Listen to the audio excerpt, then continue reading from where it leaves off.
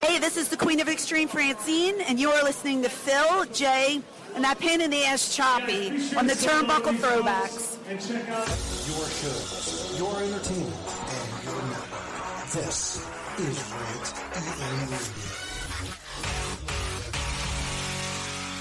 Remember, what this network wants, this network gets.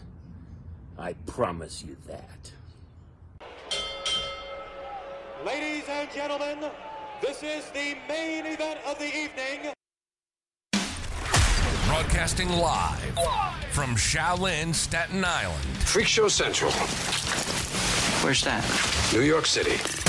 The recognized symbol of excellence in sports entertainment broadcasting. It's the Turnbuckle Throwbacks Wrestling Podcast on Rant EM Radio. Proud member of the Shining Wizards Network and Dark Satellite Media.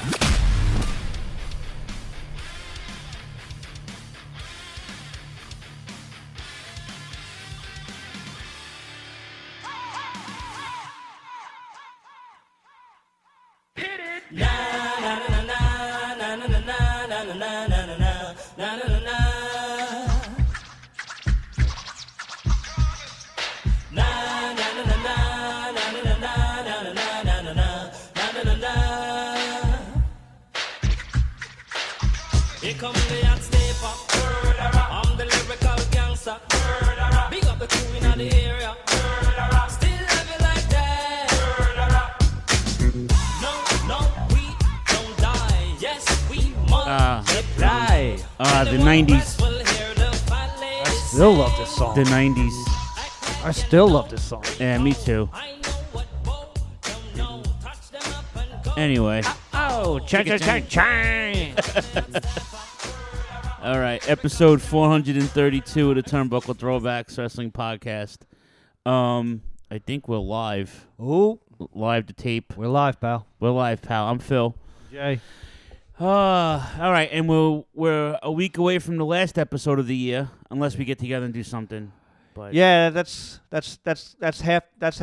the half plan. yeah, if I'm not Obviously, if we I'm gotta not do if I'm not something. illegally ordering food on your behalf, if I'm not breaking my computer. Oh, So I apologize for that. we I got to will- tell that story really quick. 'Cause All right. It's so good. So a couple months ago, Jay and I were buying pizza pretty regularly, and one day Jay and I didn't have any cash, which is usual. So Yeah. we don't carry cash a lot. And it was basically my turn to buy. Right. So because I was picking up the tab for a hot second, not even thinking about it, because Jay was like, you buy pizza all the time, and I'm like, all right, whatever. So I said, well, I don't have any cash. Well, I don't have any cash. Yeah. So do you use Grubhub? He's like, no. So he puts his credit card on my Grubhub. Fine. We ordered a pizza. So a bunch of weeks, months go by, whatever. And now for the last 2 months, It's got to be 2 months. yeah. So the last 2 months, I've been ordering food pretty regularly at work and here and fucking and on my bank account until it's no one nor does. do I. No one does. So and it's not really that much money, but it adds up, right? So then Jay's like, "Do you use Grubhub?" And I'm like, "Yeah, all the time." Because then Phil, because I'm looking at it, so whatever. I'm trying to just do stuff. I guess basically become an adult, and I'm balancing my books or whatever. And I'm like, let me see where I could trim the fat and what have you. So I was like, I've been paying for Netflix. My parents don't use Netflix. My sister is the only one that uses it. So I was like, I'm gonna cancel Netflix. So I was like, let me see what else. I'm paying for that. Whatever I don't use, and it actually surprisingly not that much. But so I'm looking. I was like, Grubhub. I was like, I don't know. I was like, this is weird. So then I look at it again, and I've always said that to myself, where, how like when hypothetically, if you want to like hack something or hack somebody, you would go in and just basically blow the load on the first thing. Let me see what I can get from them instead of doing the slow burn. I always said, it's just easy to do a slow burn. $10 here, $15 here. To me, that's the easiest way to do it. Yeah. And I laughed because I just said, holy shit. I was like, is somebody doing it to me? I was like, is somebody ripping my gimmick? Well, it looks like it. And I laughed because I was like, shit, what the hell is this? And so I was like, Grubhub. I was like, who do I know that uses Grubhub? And I was like, I really don't know anybody that uses Grubhub. So when I texted Phil, I was just more or less kind of like a flyer. I was like, Phil, do you use Grubhub? And then Phil's like giving me, he's like, yeah, man, I use it all the time. It's pretty safe. He's giving me a review. Yeah, yeah. Come to find out, I had removed something off the app. Method of pay. I moved it. I was doing PayPal. It was going to my PayPal, same way the Uber does. I was trying to balance my PayPal account. Yeah. Like a while ago. What happened was the fucking app defaulted Jay's card to my fucking account. Yeah. So I've been buying food on Jay's dime. Like, I'm sitting here now, I'm like, literally, and I'm not even exaggerating, I was in tears. I felt fucking terrible. Because I'm not, again, like, that's not, No, of course. That's what I said the same thing. And I felt bad. I was like, dude, don't worry about it. I called Steph. I'm like, yo, man. She's like, we'll just get the money. Don't worry about it. And you just pay me back and whatever. I'm like, yeah, but he's trying to watch his fucking money now. And we just talked about budgeting. And Jay's got some expenses, man. He's got some behind the scenes shit going on. He's got the car thing going on. He just moved in with his girlfriend like half a year ago. So it's like, here I am buying fucking Grubhub and bagels on his fucking dime. And I'm like, I feel like a fucking chooch. Well, that's why that's what it's, listen, at the end of the day, I look at stuff like this where you just go, it's like, at least we found it out. You know what I mean? Like listen, it could have been a lot worse. Well, now I'm looking at my fucking bank account like every fucking day now. And listen, I mean that's what it comes down to. It's just like, well, it's like yeah, maybe you should have noticed. I was like, it's been going on for how long? I should have noticed. Right, but because it was done so innocently. That's what I mean. Right, but we have similar lifestyles in terms of like we just, Jay. All right, let me list. I'm not trying to kiss your ass or anything, but like we're in this line of people who just thought they're just good people. And we don't. He doesn't care. Like, you need this, we'll take care of it. We need it. And Choppy's the same way. I do that for you guys. Yeah. Because we just take care of each other. So I need a fucking Choppy buys it. We bought new equipment. Jay bought a new camera. Like, it's like we just buy shit just for this, not for the sake of it, just for for the hell of it. And I'm sure we've been doing that to our friends and family for years. Oh yeah. I just depleted my bank account almost at Thanksgiving, and I didn't even pay for the meal. That was taking my parents out to dinner and then buying like hors d'oeuvres for my sister the next day. I dropped like almost $300. Yeah. And I'm like, and to the point where I was down to my last $10 on Wednesday, where I had to like say I said, yo, can I borrow like $50 from Steph? And I never asked anybody for money at all. Yeah. I never asked anybody for money. I'm like, yo, can you just lend me $50 for like 16 hours? Yeah. And I could just so just in case it overdraws or whatever. My bank account hasn't not been that low since 2017. Yeah. And I've been really diligent with that shit, right? So I get paid yesterday, whatever. And I give Steph back the money like at 5:00 in the morning. So she's like, and Steph is another one, does not pay attention. Yeah. So she calls me. I'm like, hey, she calls me every morning on the way to work. So I'm on York Avenue, where the fucking Grubhub deliveries were coming from. Well, that's the only thing, because I looked at it and I go, because there was certain other things I just go, and I was fully convinced that it was a hack. Yeah, I was like, shit, I got hacked. And then I looked and I was like, New York Grill. I was like, wait a minute. I was like, where the hell? I was like, that sounds like the city. I was like, nah, because it's sporadic. It was sporadic places. Yeah. So I called her up, and she called me up, and I'm like, well, thank you very much for helping me. I said, I promise you, I'll never ask you again. She's like, no, what do you mean? You put it back? I'm like, yeah, I put it back. She's like, why? I didn't ask you for it. I'm like, it's not the point. The point is that, you did something for me, I take care of it back, I felt terrible. I kept apologizing. I apologized to Jay. I apologized to Steph. I'm like, I'm not that kind of fucking person. I know. Well, then that's what I mean. That's what it's.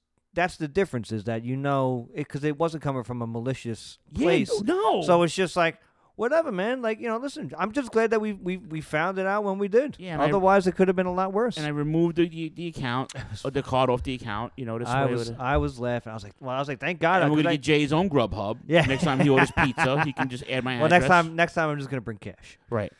But, so yeah, but it was. I was laughing. I was like, we got to tell it on the show, because I know. Like you said, you felt like you had egg on your face. I was like, dude, it's a fucking accident. Yeah. You know what the problem is, and I'm guilty of this, and I don't want to dig too deep into it. I know we got shit to do, but I'm very I'm very hard on myself. Yeah. And you guys remind me of this all the time, and I'm really I'm trying hard not to be. And like, you know, certain things I'm just like, Steph's like, what are you sorry for? You know, like, you know, you made a mistake. It's a mistake. Yeah. I'm like, yeah, but it's something that, you know, could have been avoided. And, you know, so now you know better, lesson learned. Right? 'Cause, yeah, of course.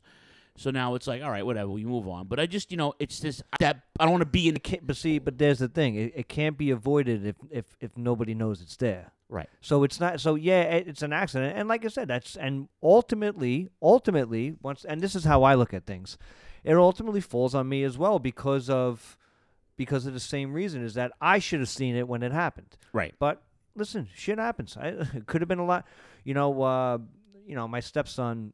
You know, he ran up a credit card on, you know, with an app, you know, app purchases, and, you know, he was met with the angel and devil on his shoulders, and he chose to run with the devil, and, you know, he paid the price, and like I said, like, I yell about stupid things, and you know, if you tell me you're gonna do something in the house, I'm just speaking about him, you know, and you don't do it, that's stupid.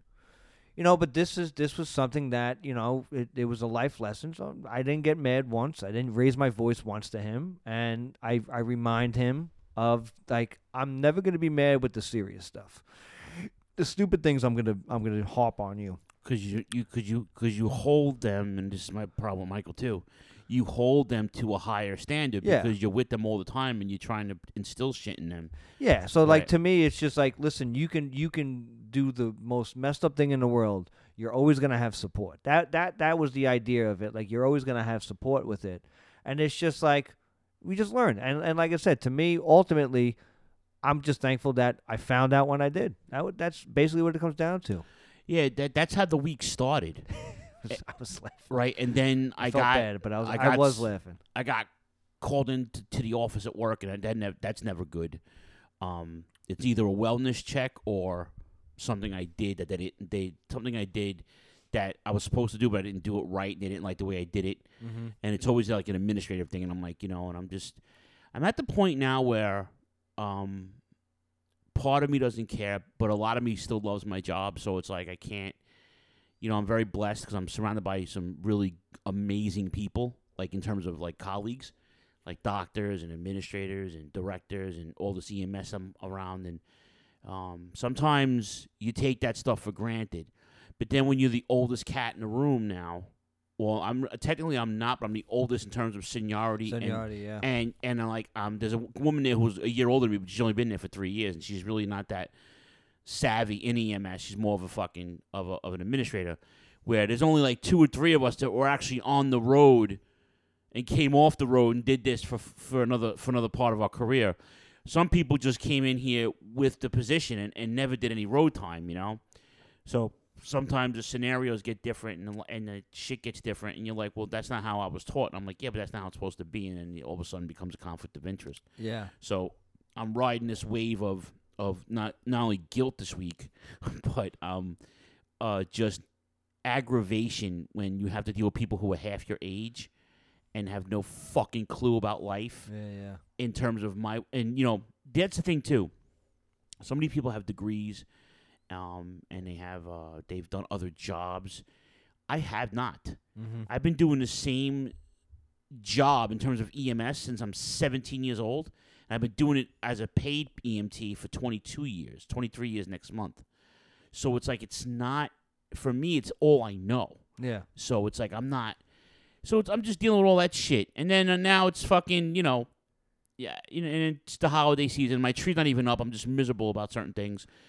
And I'm like, you know what? I'm just hoping that we just get through the year and finish. We have some, and I did a video yesterday morning. Mm-hmm. I was so excited about today's episode and next week's episode. Yes. And I'm already working on the 30th anniversary episode for the Royal Rumble next month. Hell yeah. Of the 92 Rumble. Can't wait. No, it's going to be great. We got some really good stuff lined up. And the only blessing, because it's been a year now, I think next week will be a year we lost Choppy. Yeah. Wow. The blessing is that, I'll break down the fourth wall. There's a little more prep now that goes into what we do. You're more hands-on, where Choppy was, but he wasn't that go-getter. Like, he'll make suggestions. Yeah. But you'll take the time and you'll dig the crates and you'll, you know what I'm saying?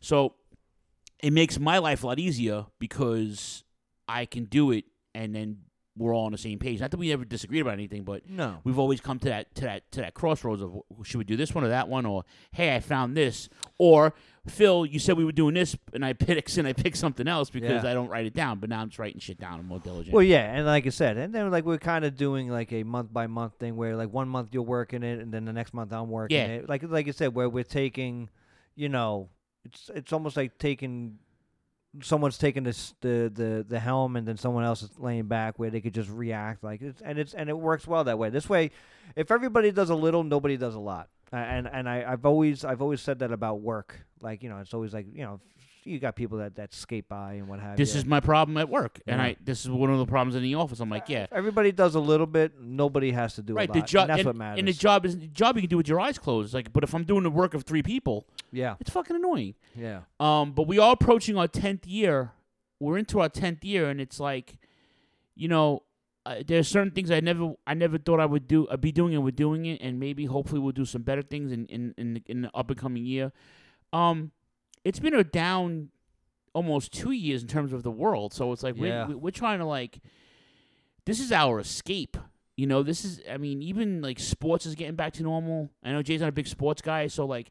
Well, what's going on? I don't want to take a sidebar, but what's going on with baseball? Is there going to be a lockout or? So there's a lockout currently as of December 1st, right? And there hasn't been a labor stoppage in over 20 years, right? The thing is that the players put an offer on the table like in May, and the owner's like, nah, not so much. And it was like, all right. So there's a lot of like, they rather lock out now when there's no baseball going Makes on. sense. So basically the due date is like, I think the second week of February, 'cause that's when spring training pitches and catches report and stuff like that. So they have from now until the middle of fucking February to get it going, or else there's going to be a work stoppage. Yeah. But it's depressing because the Mets spent, I don't know, $250 million about 3 weeks ago and got some primo fucking talent. And now it's like it's over, and they don't even have a manager yet. They got a general manager. Yeah. General manager's in the seat a week, and he signs the 3 out of the top 5 best free agents on the planet.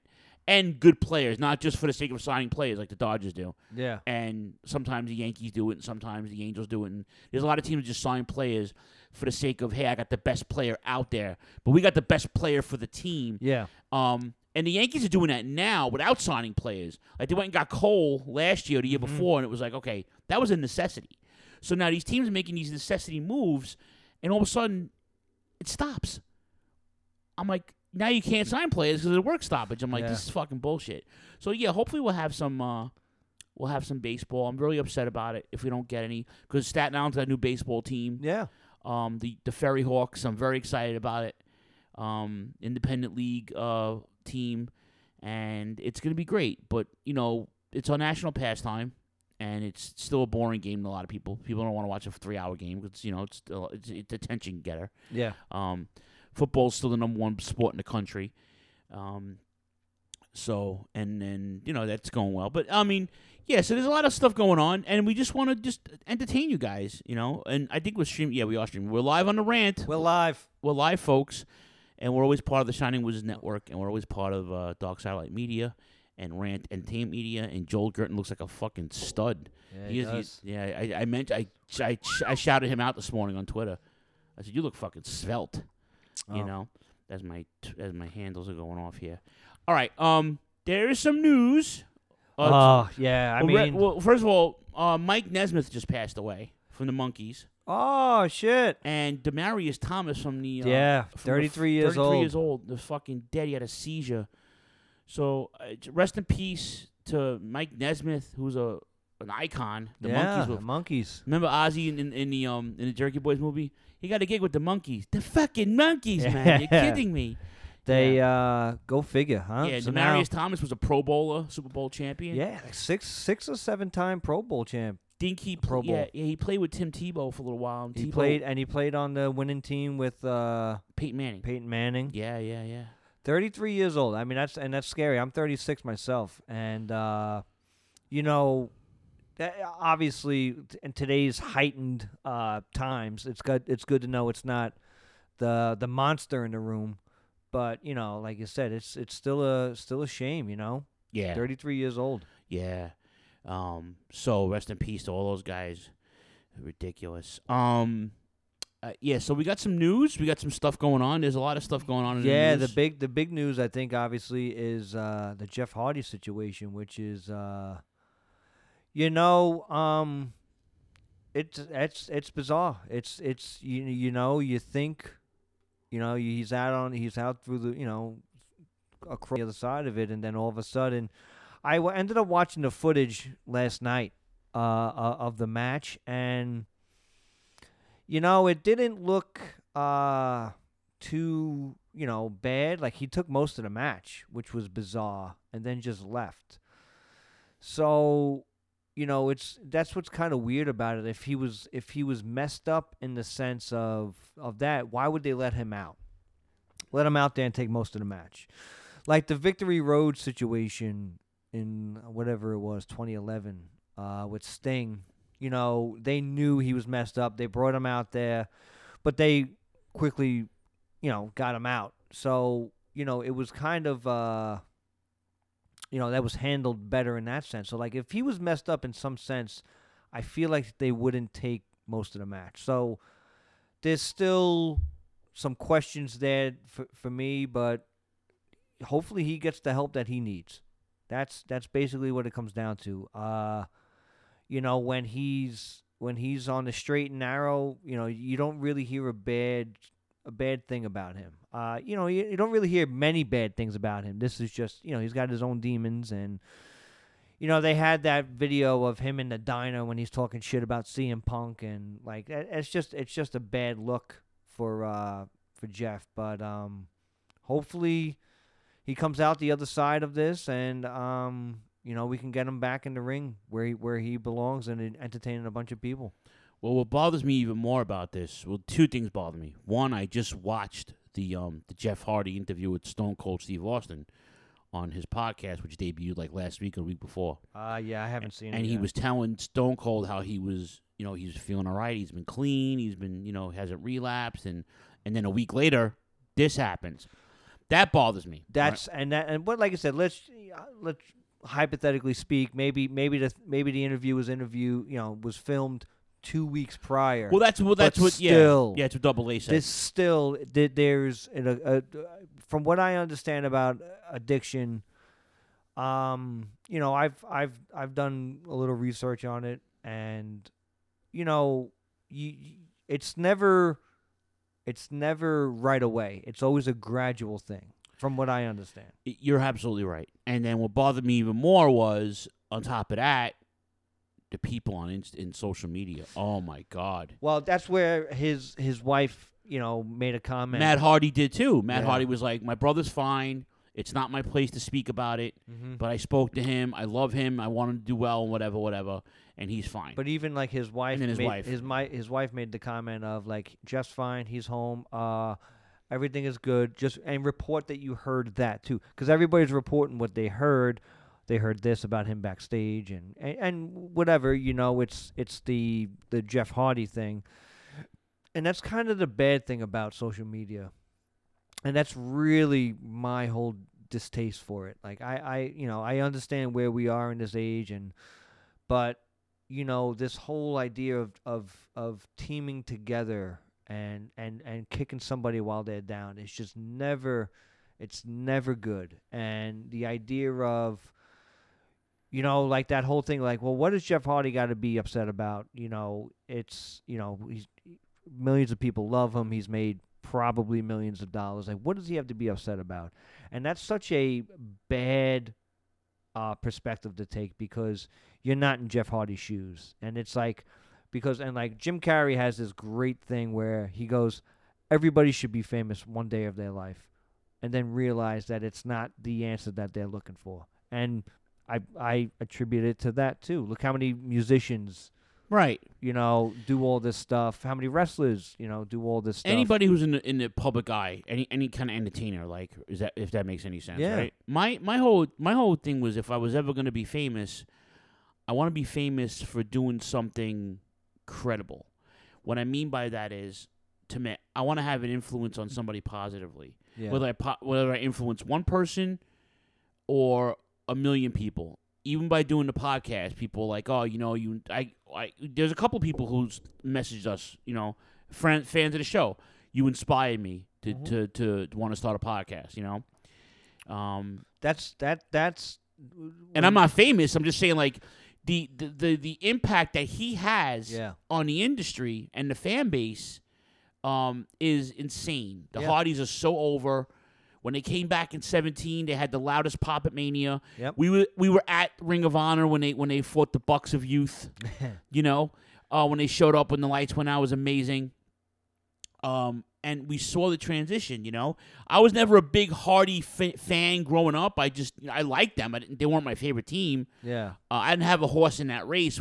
If I had a horse in that race with them, Edge and Christian, and the Dudleys, it would definitely be Edge and Christian because they were more funnier than the rest of them. Yeah. But I never disliked them, and when Jeff had his singles run and his matches with CM Punk back in like 07 or 06 or whatever it was, and they exploited his demons even then. Yeah. The stuff he did with Undertaker was phenomenal. Yeah. So he's had a great career, right? But the fans are like ridiculous, and it's I don't want to go off too off on the side. But it's tribalism. If anybody's ever understand it, they always want to be on the good side of whatever's happening. And they go, oh, I told you so. Oh, yeah, I called this. Hey, motherfucker, you didn't call nothing. You didn't call shit. You didn't call shit.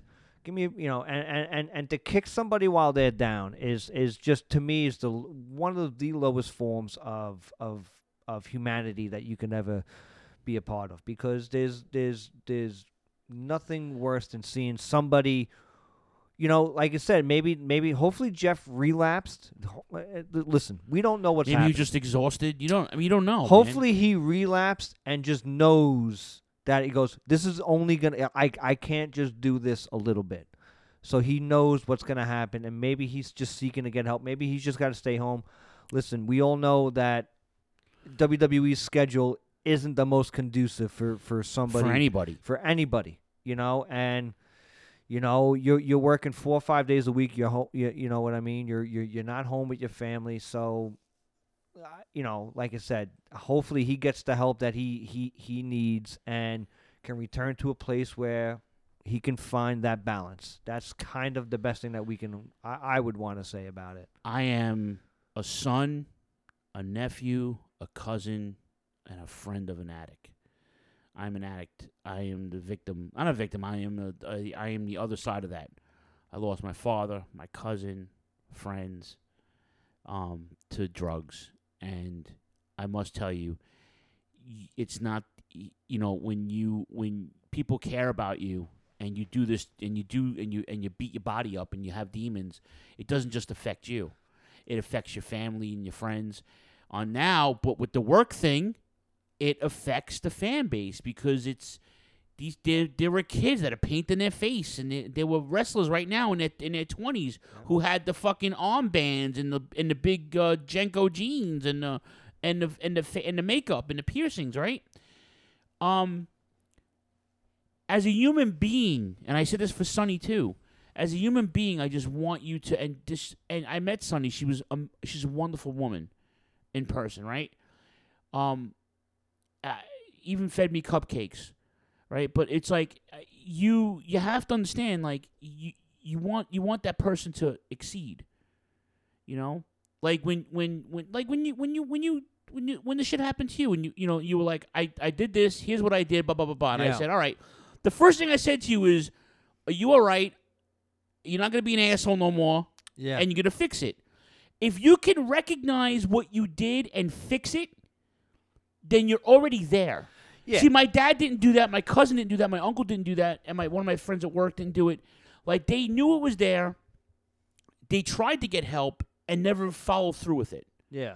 My dad would get detoxed, and then he would fucking go away for a couple of years in prison or come home and then go up north to my aunt's house and detox up there and then come back. And once he's off the train, it's like back at the fucking spot again, My partner at work who overdosed, he would come to work. He'd come to work high, and then come down when he would be up all night. The shift would start. He'd be on the fucking go, and then finish the shift, go get fucking high again. It would be like a continuing thing, you know. Till I dimed him, and they took him off the truck because he was a fucking disaster. And I cried my eyes out, and then he died a year later in 2008. You know. You know, and it's something, like I said, and I mean, and truth be told, I mean, where are we now? December. You know, it's been 9 months since I had a drink. I had a 0% Heineken last weekend. I took me and Taba had date night, and she got a drink, and I said maybe I'll have a 0% beer. Halfway through the beer, I was just like, you know, why am I even doing What's this? the point? Right? Yeah, why am I even doing? If it's not going to be a real drink, then why even do it? You know what I mean? Right. And it was good to have, but halfway through I realized I was like, I'm not ready yet. And like I said, I don't know if I'm ever going to not drink, but for right now, I'm not. And if you did, at least you know the consequences. Oh now, God, yeah. right? So it's like you're gonna make decisions that you probably wouldn't have made before. Yeah. You'll go out and be like, all right, I'm leaving the keys at home. Well, that's the idea of addiction, is realizing, like you said, that's where I want to kind of almost defend Jeff. Whereas, absolutely, you got to go. He's been down this road, you know, arguably too many times. But you know, so if a lot of people, where he's probably looking at it going, there's only one way out of this. I need help. And the best thing to do is to get released. The best thing to do is get help.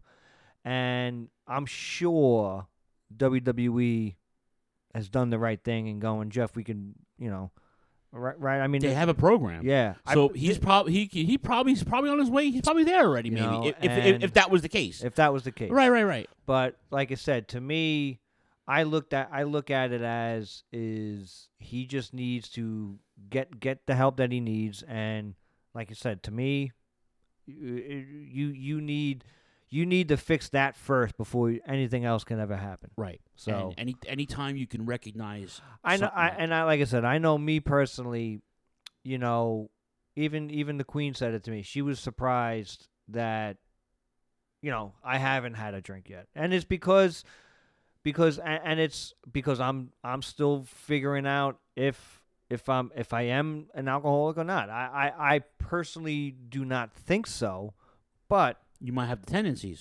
Yes. Right. And okay. there's nothing wrong with that. Yeah, and knowing what I know about alcohol is it affects decision making exponentially. Yeah, because you know, if you become somebody that you're not, you lose everything that's good to you and close to you, you know, and that's profitable. You can lose your job, you can lose your girlfriend, you can lose you can lose the podcast, you can lose friends, you can lose everything. Yep. But if you recognize the problem, identify it, and then attack it, you've already won. Even if it takes you half of the rest of your life to figure out that you're this or you're that, you don't know, and you don't fuck up, but you try to figure shit out. It's like you're there. You've already won. Some guys and girls can't do that. Yeah, they just let it absorb, and they let it take them over, and they let it consume them. So our thoughts and prayers are with Jeff Hardy. We want as a fan, as a human, you know, if you're a spiritual person, you're a person of faith, keep him in your prayers. If you're not, just send him best wishes, and like we know what it is to deal with that shit. We know people, or we there are people in our lives that do it, and we know people who know people. It's like it's never easy, you know. And he's still a young dude, so he can fix it and fucking if not for him, for his girls, for his wife. That's the most important thing. For his family. I mean, family first always. We preach that on a podcast all the time. Family. This podcast has taken a sidestep to everything family. Yeah. So I would take a bullet for my guys, for Jay, Choppy, for my crew, you know, because it's like they know the credo is family first. Yeah. And that's not just a thing. That's not even as I grew up. That's what it is. That's always been the case, and it's all you have. And either you're born into them or you meet them. It don't matter. Yep. All right, we'll stick with WWF. WWE. I'm sorry. I've been watching a lot of WWF lately. Yeah. NXT, obviously, we'll talk about. I didn't see Raw. I saw SmackDown last week. It wasn't bad. SmackDown was good last week. I enjoyed that. I loved the match between Cesaro and Sheamus. That was fun, and the Brock stuff is funny. Amazing. Yeah. I didn't see Raw. Don't care. I was consumed this week by guilt and hockey, and bullshit at work. I watched a ton of hockey this week, and then I watched some documentaries. So I haven't really watched any wrestling, but I did watch War Games. War Games, baby. That was fun. We were wrong. The heel team did win. Yeah. And it sets up a lot of things. It sets up Steiner's kid is on his way. Yeah. Oh yeah. This dude and I was upset. Not upset, but a little. He came out last, which obviously he's a star. He's the quote unquote the captain. Even though they were touting Carmelo Hayes as the captain, but who had a good match against Dexter Lumis this week. Yeah. And but overall the match was good. I just Braun Breaker came out and they did the match did go on for a little bit. I really enjoyed it. Breaker is going to be a huge star. Yeah. Huge star. Yeah. He sounds just like his fucking dad and his uncle too. He sounds just like Scott. Yeah. I hear Scott Steiner. He does. Big time. So and then Johnny Gargano cuts the promo this week about leaving, saying goodbye, or then he gets into taking a break because he's going to be a dad in February. Yeah. And then gets attacked by what's his face, Weller, whatever the hell his name is. Yeah. So obviously he's not going anywhere. He's taking a break, and then he's going to come back. And well, it's funny. I seen today on Pro Wrestling Tees that Johnny Gargano's store is up there, so he's probably officially. He's probably not under contract. Yes. And they probably told him go home, hang out for 2 months. Yeah. Take a breather, have your kid, and then come back strong because at least he knows with Shawn Michaels and Triple H he has a job. Yeah. Well, listen, I mean, we said it last week in the sense of Gargano owes it to himself to see what's out there. Like you said, he's going through a life-changing thing with having the child, baby boy, yeah. So to work at your own schedule, which NXT isn't doing house shows right now, which who knows how that may change in the future. But for right now, they're not doing house shows. You could see Gargano. There is a lot of money to be made on the indies. So to work at your own schedule is obviously an ideal thing, especially for a parent. So I'm curious to see. There is no way he's done wrestling. And I will have to agree that I don't think he's done with WWE yet either. When he does come back, it'll be for the NXT. Because he's definitely said on a number of occasions that he said it in the promo that he never went to Raw or SmackDown, never had the desire. It is weird to see him leave. It's weird to see that Gargano's gonna go, and NXT is gonna be without him. He's been a mainstay for the last 5 years. Yeah, and arguably a pillar, to use a Japan aspect, but he's been a pillar of that company and a reason why they may have done as well as they've done. It would be Gargano, Ciampa, Adam Cole's gone, obviously. We'll talk about O'Reilly in a few. O'Reilly had the cage match with Wolf, right? Mm-hmm. And Von Wagner. I call him Wolf. I kept calling him Wolf Wagner this morning. Yeah. And got pummeled. So that was the only way for that to go. Yeah, so he's got to be either on his way out or taking a break as well. See, like you said, and they write their own tickets now at this point, and they have so much work. You know, he can go back with Bobby Fish, which I think he's gonna go and do Red Dragon again. I think maybe a Ring of Honor run, maybe AEW. I think O'Reilly is gone. I don't think there was much for him to do in NXT. I personally am a huge fan of O'Reilly. But now with Vince and Bruce Pritchard, which, there's conflicting reports about who's in charge, and Shawn Michaels is set to take on more of a role, being that Triple H has been out, been out since September, October. But nonetheless, you still got the powers that be, still calling the shots. I don't like Kyle O'Reilly's chances. So I think he sees the writing on the wall. Go out, make money while you can. Yeah, he can write his own ticket though. And like you said, but it's not just the money as much as it's the creative freedom. I think fulfillment. I think, like we were saying before, the fulfillment aspect of it is a big thing, and these guys can go out and write their own tickets. I think that is something that a lot of people don't say. I mean, AEW, I'm sure, will throw a pretty penny, let's just say, at Johnny any Gargano. Of those guys, yeah. But I don't think it's just that. Look at Daniel Bryan. Daniel Bryan chose AEW. We're going to get into Daniel Bryan in a few minutes. Yeah. I have a theory about Daniel Bryan. And I want to ask you, I'm sorry, you finish your point. I'm so sorry. I didn't mean to that's cut you right. off. But, to me, I didn't see the footage of Kyle O'Reilly and Gargano afterwards. I'm a sucker for the emotional.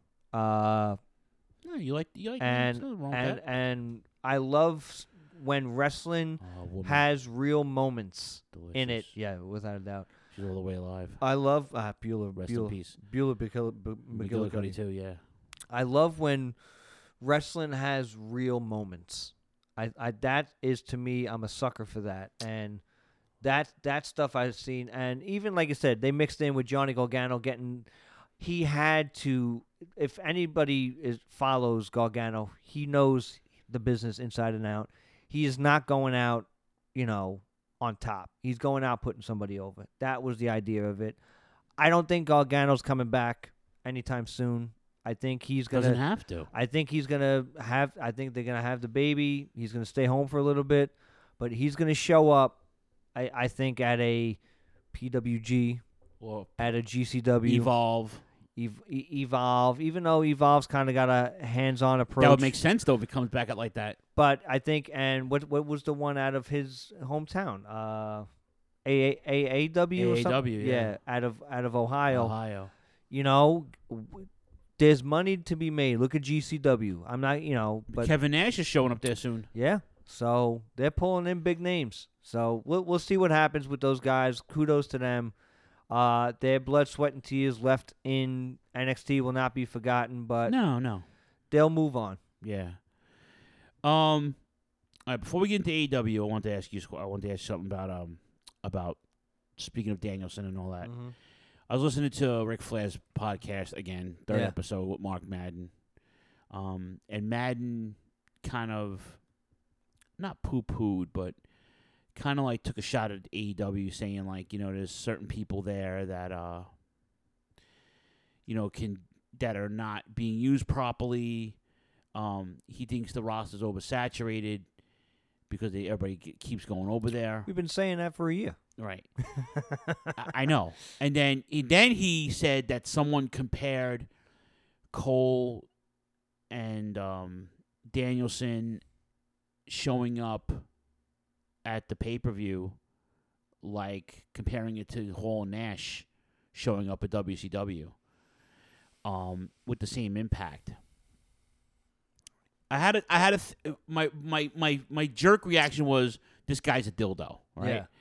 But then I I'm on a bus, obviously, with nothing to do but wait for my life, because that's what I do. I travel all fucking week in this stupid bus.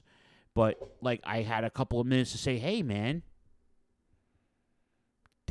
maybe. I mean, I sat in a movie theater and watched it, and the fucking place went bananas. Yeah. The crowd went bananas. Hall and Nash didn't pop a crowd like that. Well, Scott Hall did, when he showed up. But it's like it's a weird. It's not a weird comparison, but it's something that's definitely debatable. Yeah. But I don't know if it had the same effect. I mean, it's a game changer, and it was a game changer 20 years ago when it happened with the WCW with the Outsiders. But do you think it had the same impact on a company, or do you think AEW would have been better? With Punk and without Punk, without Cole, without Danielson. Let's look at it this way. Without the benefit of hindsight, so you got to go back to 1996 for the Hall and Nash comparison. Okay. Scott Hall comes out regardless of what Bischoff says. He may not have said that it was supposed to be an invasion, but everybody took it as what is Razor Ramon doing on WCW? Using the accent too. Using the accent. And then the following week or two, I think it was the following week, Kevin Nash came out. Or it might have been 2 weeks, whatever the case was. He was the big surprise. He was the big reveal. He was number 2. At that point, that is without a doubt fueling WWF invading. So the impact that it had, once again now, you got to remember, we got to make an apples to apples argument. The impact was pretty much evident right away with WCW's numbers. Now I'm going to use ratings as the measuring stick. AEW's ratings did go up. WCW's ratings did go up. The difference is WCW's ratings stayed up. Now, they had a major payoff with Hogan. Hogan was the absolute no-brainer choice to be the third man. To ultimately to compare Adam Cole, let's just even use not the CM talent, Punk. the impact. The impact. Right. It is not an apples to apples argument. Okay. Because once again, I think as much as people want it to be, AEW should not be considered competition.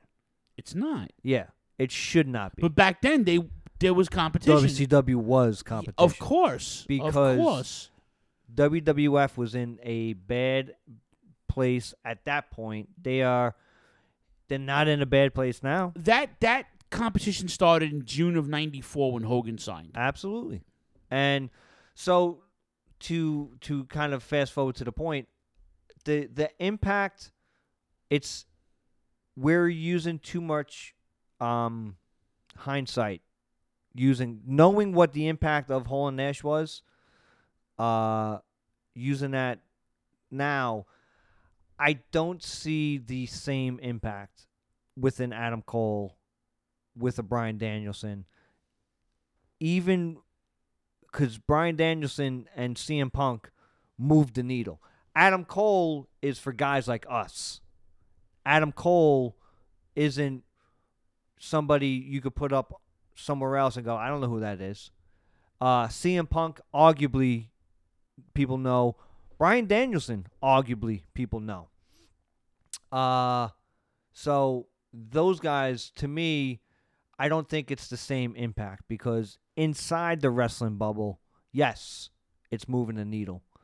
But it hasn't moved the needle to move the needle outside the bubble, which Hall and Nash ultimately did do. Okay. If that makes sense. It does. That's why I'm asking you.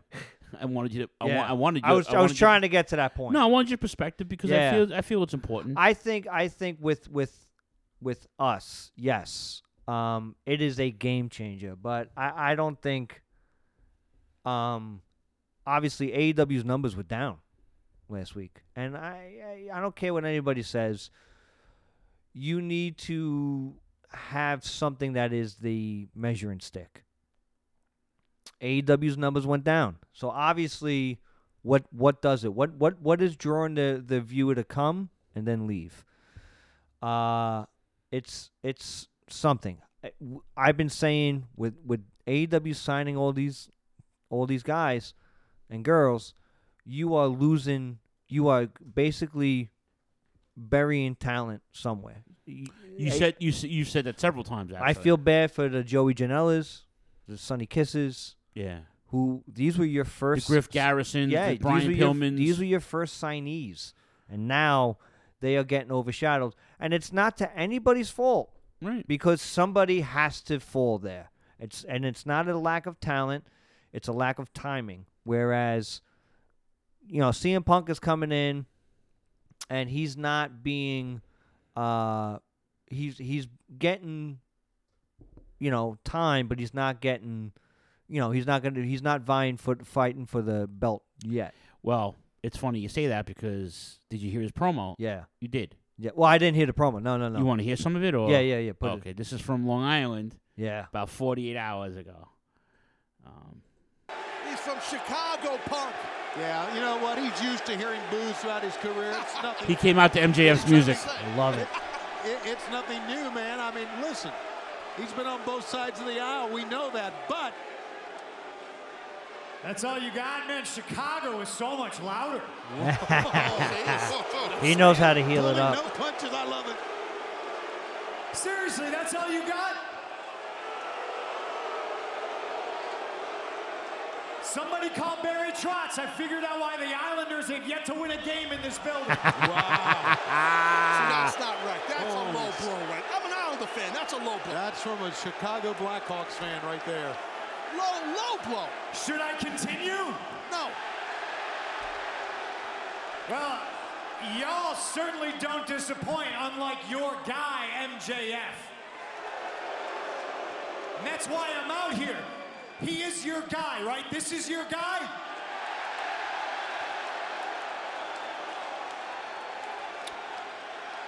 See, I have a theory about this. I'll get back. I don't like the fact that the crowd is putting himself over the storyline. Yeah. I do not like that. And they always try to hijack the show. Like now they're trying to change it. MJF is a super heel. He has no idea. He has even in Long Island should not be cheered at all. He is a fucking heel. He's a heel's heel. And the crowd is going into business for themselves and now trying to manipulate. I don't fucking like that at all. It's getting hot in here, excuse me. He takes off his shirt with the pillars. 4-pillar shirt, but one pillar notably replaced. I just wanted to make sure that your guy, the one you're going to take up for, thinks that I can't put over a woman based on her accomplishments being a champion, but no, it's got to be about the TNA, right? It means I want to get in her pants. This incel, this is your guy? Who, by the way, Adam Cole said publicly, you mentioned my girlfriend's name again, I'm going to slap the fucking taste out of your mouth. MJF or the no, MJF. Yeah, of course. The guy that said to my face in my hometown, Chicago, Illinois, that he is better than Roddy Piper in Portland when he's not even as good as Roddy Piper in Hell Comes to Frogtown.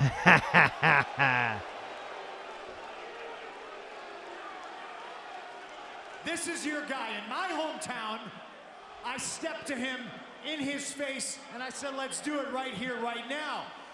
He took his sport coat off. He took his watch off. He bowed up and then he ran out of the ring. That was 2 weeks ago. 1 week ago. Oh, wait.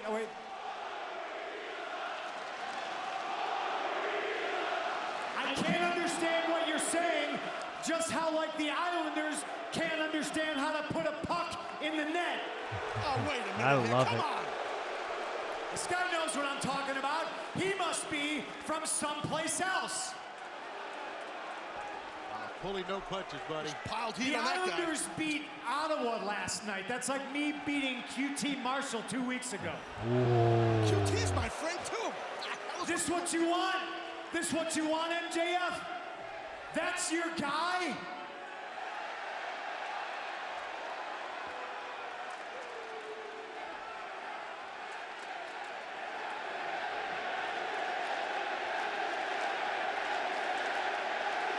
Pride and joy of Plainview, Long Island, MJF.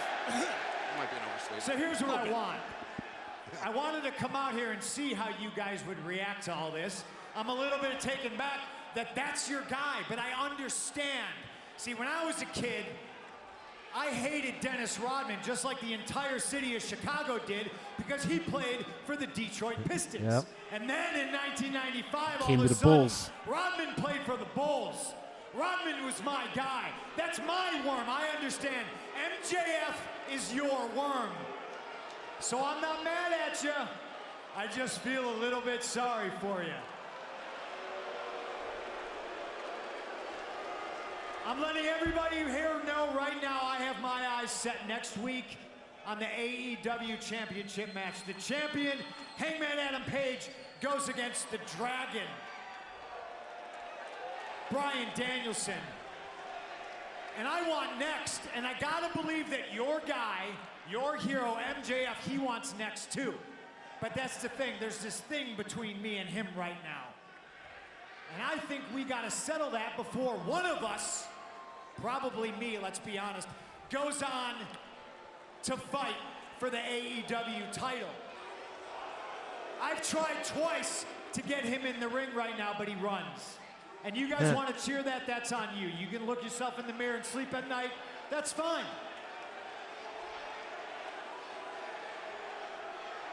I know what this looks like to an outsider. It's two guys arguing, and they can't tell who the idiot is. Everybody in Chicago knows the idiot is MJF.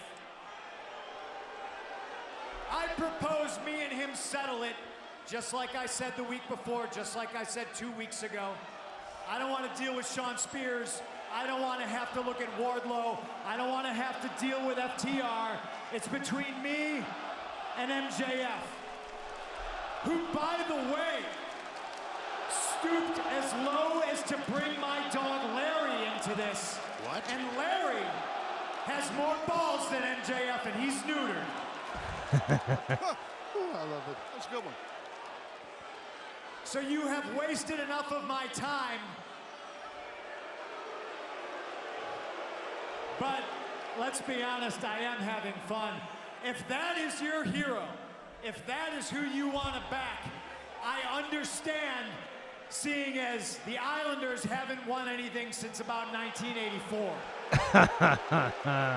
38 years, by the way. 38 years next season. Who's counting? The Ranger fan is. Thank you.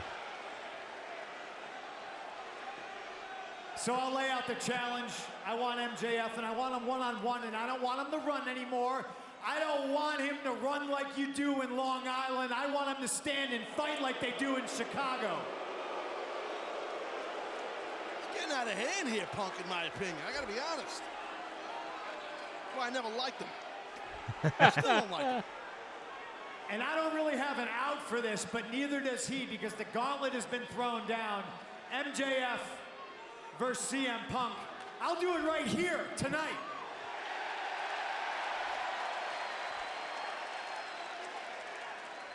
I don't think he'll agree to it. I don't think there's a man in this building that would agree to it.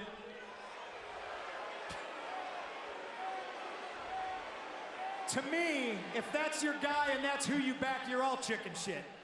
What the hell is going on here? What is Punk? That's amazing. Yeah. I just can't stand The crowd. the crowd. I'm sorry. I totally agree, partner. I totally agree. I I'm feel sorry. like it's you know, Punk is money on the mic. Obviously, he always has been. He took advantage of being in Long Island. The problem is, though, he should be the face. MJF is the heel. Yes, and Right. that's Like you said. that's the idea of it. Is like the crowd is trying to manipulate it, and people have talked about this, and I forget who was it? Shane Douglas tried doing it one time, and the crowd tried going against him. He was like, "Listen here, Marks, I work you. You don't work me," and that's the idea of it is guys, you're not supposed to. You know what? I get it.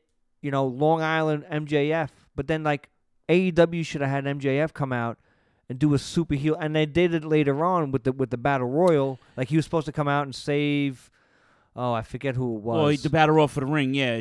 But with him and Ricky Starks. But you got to see the video they did for MJF. He pulls up in a fucking sports car, and they make all the Long Island references, and well, that's and then shame on AEW for booking him that way. Have him come out and fucking DDT his mom. Do you remember the Shane? You remember the Shane Douglas Taz feud? Yeah. Well, it was May of '98.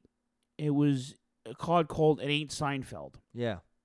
Which apparently was the last episode of Seinfeld. Mm-hmm. I don't watch the show. I don't know. It's a good show. But Tank and I were at the what do you call it? We were at the Elks Lodge, which is down a block from tonight's Throwback, the Lost Battalion Hall, and Taz comes out, and he was the heel, but became the face and was like, "Yo, you want to do this? Let's do this now. Brooklyn versus Pittsburgh." Yeah. And the fucking place erupted. But it's not like a double turn. It's not, because Taz was always the heel when he was with Bill Alfonso and the whole thing with Sabu.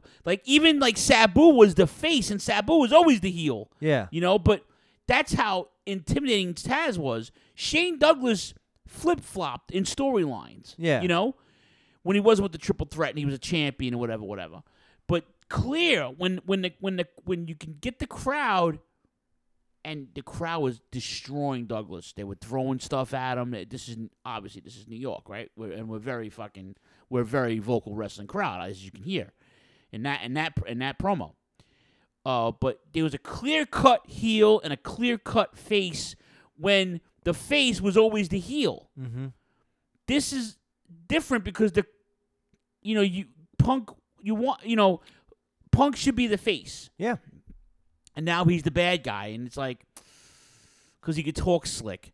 All right, so we'll stick with AEW real quick. It was reported that Fozzy's tour was put on hold for a second. Jericho was hospitalized in Europe. Jay read the report in pre-production. Yeah. He's fine now. It was non-COVID related. Yeah, he said it was not COVID related. It was just something that needed to be monitored. So, but he had to cancel a show or two. Yeah, and it's funny because it leads you to believe he's 50 years old, and he has no intention of stopping, which kudos to Jericho. I mean, that dude is a super beast. And he's going to be the Julio Franco of wrestling. Or Ricky Henderson, who played into his 50s. Yep. So thank God. We like I said, we need more of him. Let him go out, do his Fozzy thing. I wouldn't mind seeing Fozzy live. I think that's something to look for, and possibly in 2022. So, but hopefully everything's all right. He gets back up there and starts fucking blowing the roofs off buildings, whether it be on stage with Fozzy or on stage for AEW. Okay. So, a couple things before we go to break. I didn't watch any New Japan, so I can't report on it. Yeah. I didn't watch the NWA thing, but Matt Cardona made his NWA debut. He jumped Trevor Murdoch. Love it. And now it's funny because Latimer now is in a feud with Aldis, and they were partners. Now Aldis is the face. Yeah. Very weird. But they're doing some stuff. They're making some big strides over there. Like I said, even Cardona was on Impact. Right, yeah, he's on Impact as well with his girlfriend. Yeah, and this dude is he comes out of he's in cruise control in WWE, and at the end of 2021 he sets fire to the wrestling business. GCW champion, now coming into NWA. I love this. I cannot wait for next year to see where he goes. I think he's going to be the start of that guy who goes from territory to territory, So I can't wait to see it. All right, so before we go to break, I have one more item, and Danielson's going to be part of this. So I want to run some stuff by you. Ring of Honor is having their show tomorrow night, their Final Battle pay-per-view. Actually, Rob and Elaine are taking me to Philadelphia tomorrow for the day. Oh, nice. So tomorrow night we'll probably catch the pay-per-view somehow. Mhm. Nick German will actually be in attendance. But there's some breaking, a couple things broke yesterday and this morning. So Bandito is set to defend the world title against Jonathan Gresham. Yeah. Which we all knew Gresham was probably going to win the title. But now Bandito has the Rona. Yeah. Right? So Tony Khan jumps on social media and says, we're going to lend ROH a hand. Two things make sense to me for that. Okay? One would be Bryan Danielson. Absolutely. However, the fallback, though, is he's fighting for the title next week. So do you have him win the Ring of Honor title, or does he job to Jonathan Gresham? Similar styles, by the way. He's a younger Bryan Danielson, basically, right?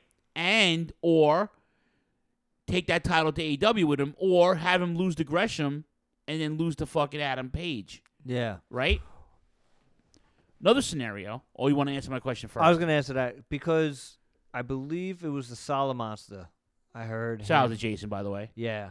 I believe it was. I heard it on his show, and it said perfectly. ROH is going away for a few months. They're reconsidering and trying to set up a better plan, whatever the case may be. Lay dormant and then come back. What better way to do that? And I believe the question was brought to him as, do you have, let's just say Jonathan Gresham wins over Bandito. Do you have Jonathan Gresham come out on AEW and kind of keep the belt alive? Not defend it, but have it come out there and everything. What better way to do it than with Bryan Danielson holding that belt? Because I don't think he should win against Adam Page just yet. My opinion. I do love seeing him as an ROH champion, and just coming out as, and like I said, maybe not defending the belt all that often, but having out and giving ROH that minor rub, saying they're coming back soon, come April, May, June, whatever the case may be. I love that. I love that idea, and it's got to be somebody, either that or I was thinking of Jay Lethal. I was thinking Christopher Daniels. Ooh. He was one of the first champions, and on the first card. Really? Yes. So then it does make sense. But isn't Daniels doing something with New Japan? No, he was in the TV tapings. He's from California. Yeah. So he's probably on New Japan Strong. Yeah. That don't mean anything, though. He's also still working for AEW. Yeah, of course. I think he's like a road agent or something like that. All right, let's run down the card real quick. Roxy will defend the women's title against Willow Nightingale. I like Willow. Mm-hmm. She's thick. Okay. Dalton Castle is going to defend his newly won TV championship against Rhett Titus, Silas Young, and Joe Hendry in a four-way match. Dragon Lee's going to face Ray Horace. Chelsea Green and the Hex will be facing Angelina Love, Mandy Leon. Yep. Oh, my God. And Miranda Alizé in a 6-woman match. Shane Taylor versus Kenny King will be a no DQ without honor. Okay. We already said about the World Championship. The OGK, Matt Taven and Mike Bennett defended the ROH Tag Team Championship against them boys. Josh Woods defends the Pure title against Brian Johnson. Brody King, Homicide, and Tony Deppen, that's Violence Unlimited, taking on Hot Sauce Tracy Williams, Tyler Rust, and Eli Isom.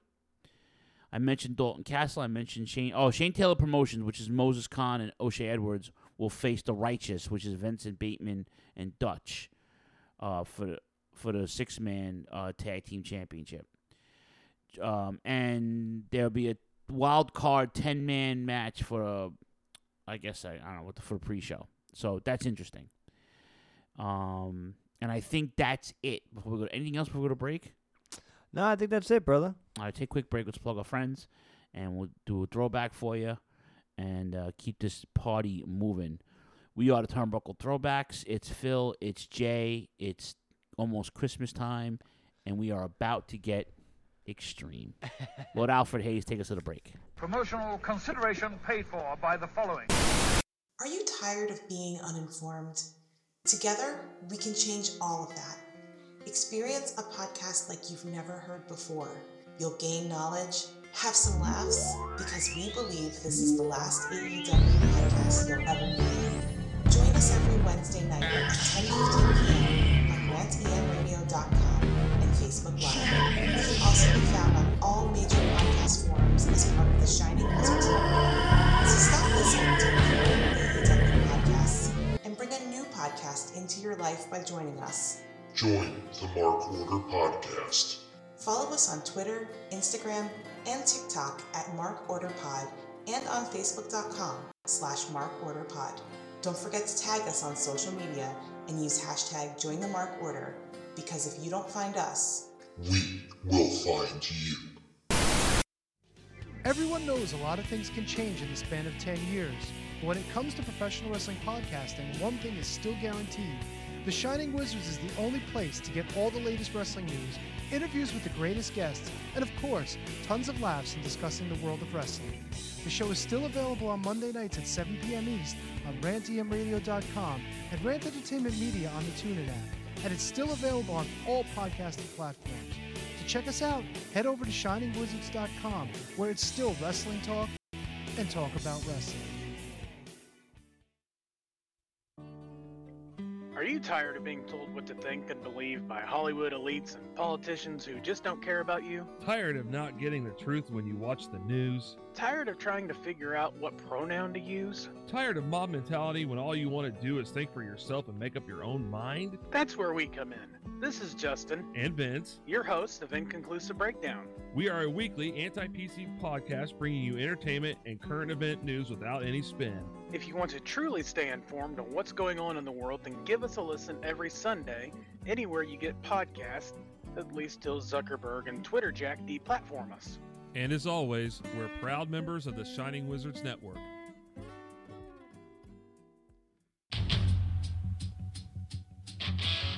Tired of the PC police telling you what you can and cannot say?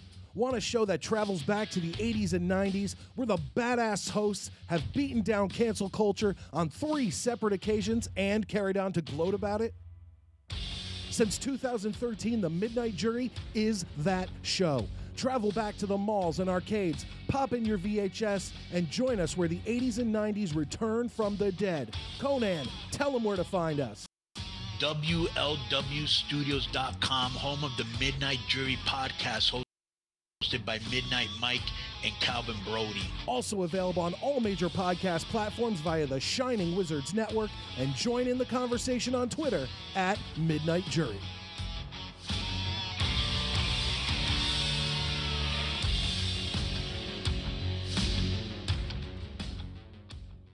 Somebody says about Tommy Wildfire Rich.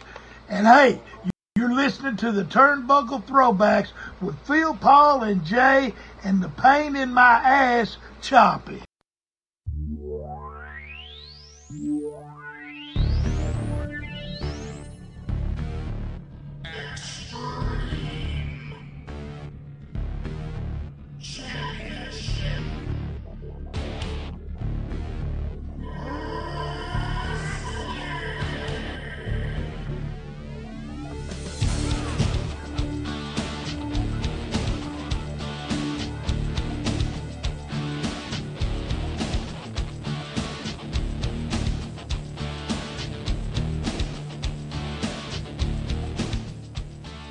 All right.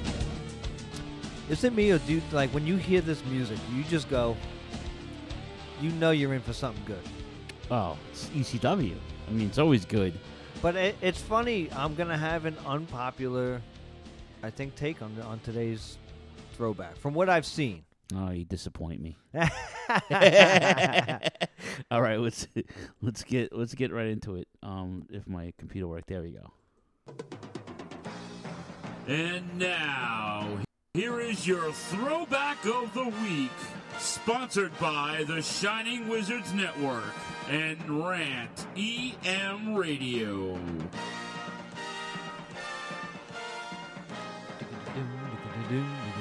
As Augie makes an appearance finally. Yeah, Augie doing a run-in. He's like, oh, Uncle Jay's here. I was napping. Yeah. Sorry. Oh, you disturbed my slumber. You disturbed my slumber by flushing the toilet. All right, ladies and gentlemen, we're kicking it back to December the 29th of 1995 in my hometown of Queens, New York City, Rego Park, the neighborhood to be exact, right on Queens Boulevard. Actually, and it's Rego, correct? Rego, right? Yeah. Rego Park is very. I call it the old money neighborhood. Very, if you it was blue collar and then it became real Jewish. Mm-hmm. Very Jewish area. Very Russian Jewish now. Very European Jewish. Holiday Hell is the name of the card. ECW invades New York City. This is ECW's very first appearance. They had a big. Paul Lee booked I forgot which club it was. It might have been Studio 54. Studio 54. And it was with like Bam Bam Bigelow's introduction. No, Bam Bam didn't make his debut in '95. Oh, I'm sorry. I thought you were talking about back in the '80s with Paul Lee. No, Paul Lee. Well, no, Paul Lee did work for Studio 54, but he booked. I think it was it was Scores. Okay. Remember Scores? Oh yeah. Okay, Scores was a big strip club here back in the '90s and early 2000s, I believe. Paul Lee booked Scores for all the wrestlers to have there was an appearance there. I didn't go to the appearance. Yeah. But I definitely went. I was at this card with a bunch of my friends, and it was one of the greatest nights of my life. We had just gotten a really bad snowstorm, so it was. I can remember it being ridiculously cold. 21-year-old Phil was young, dumb, and full of cum. I can tell you that. I was so fucking hyped for this because, again, I was going to Philly every couple of months to go down to ECW, but now it's in my hometown. So all the people I was driving down with are now with me, and we were local. It was a 10-minute car ride, Augie, leave Uncle Jay alone. That's all right. He loves Uncle Jay. So just a couple of news and notes before we start the card. Mikey Whipwreck had lost his ECW title in a triple threat match against Steve Austin and the Sandman. That was the famous promo. Whipwreck, you amaze me, son. Yeah. Because you're a go-getter. Austin eliminated Mikey, but the Sandman punched Steve with his own brass knuckles and then pinned Austin for the win, but Steve's foot was on the ropes. The ref didn't see it. Sandman regained the championship. Mikey transitioned into a feud with Gold Scorpio. I keep calling that. While Austin moved on to the WWF, obviously. As far as the Sandman, he defends the title on tonight's card against Raven and Tommy Dreamer. Holiday Hell was the first time ECW ventured outside of Philly for a big card. Period. It's New York City, so the police spared no expense with this at this point. The Lost Battalion Hall is basically almost like a VFW. Mm-hmm. The YMCA was next door, uses it for stuff like that. It was supposed to be a death match, but Cactus Jack trolled on the fans and loved it. He was still doing his Uncle Eric thing and whatever. Augie, will you leave Uncle Jay alone, please? That's okay. So, of course, the show opens up with Joey Styles. Oh, my God, we're in New York. Joey Styles being from New York. Paul Lee from New York. Tommy Dreamer from New York. A lot of New York. Taz from New York. Taz is from fucking... Bubba Ray is from Long Island. So, Taz is from born in Brooklyn, raised in Queens, just like me. A lot of fucking New Yorkers on this roster. Who comes out? Dancing Stevie Richards and his lackey, the Blue Meanie. Richards wearing a David Lee Roth Skyscraper shirt, by the way. it. I love that album. Noticed it right away. Let me ask you, on a side note, did Steve Vai play on both of those solo albums? No. Eat 'em and Smile and Sky? He didn't. He played on Skyscraper. Just Skyscraper. Eat 'em and... Wait a minute. Yeah, he played on on Skyscraper. So because Jason Becker played on Eat 'em and Smile. So on Eat 'em and Smile, he did the David, what? Why are you what? That was No, that's... Who was on that? That's Jason Becker. That's Jason Becker, okay. Yeah, that's with Yankee Rose. Yeah. Yeah. That was from Eat 'em and Smile. Yep, that's Jason Becker. But Steve Vai did that, and he was the impetus of the reason of going, basically, I don't want to say going solo, but that was some of the reason, at least. Well, I feel like Stevie Richards is the embodiment of an adolescent J cop. Yes. The hair, the fucking Motley Crue tattoo, all the glam shirts he wore. In the summer, in the shorts. In the yeah. summer, yeah. So this goes on back and forth, and then Stevie Richards sees Missy Hyatt in the crowd. Yeah. Missy calls Stevie Richards the coolest putz. Stevie asks if she got all her letters, and then he invites her to his limo. She laughs in his face, but Stevie says he can go on her with a date with Raven. Missy makes out with Stevie and tells him to give that to Raven. Mm-hmm. So Joey goes, "Hey, I know Raven too." All right, Jay, your opening match is my favorite ECW performer of all time. One of my favorite wrestlers, as he prominently hangs on my wall on the left-hand side of the big copper. Koji Nakagama from FMW, as Paulie begins the talent exchange there a year before that invasion happens in Japan. Yeah. Nakagawa wrestled at FMW. They were a hardcore promotion, just like ECW, obviously, and they're known for their death matches. Koji actually competed in the junior heavyweight division, and he adopted the Hitman gimmick after Bret Hart, actually. Mm-hmm. But tonight, he faces the Human Suplex Machine, Peter Sinertia, but you know him better as Taz, the Empire State's judo champion, and manager Bill Alfonso. 2 minutes and 34 seconds. Yep.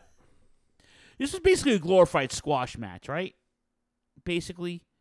I mean, it's a glory, but it's a shame. But you got to understand, Taz is the hometown guy. So, yeah, and this was the start of getting Taz over in the sense of, Taz was a fucking machine. Oh, my God. In ECW. And was this so was good. the start of it. This was just out of the Tasmaniac. He's going into the secret.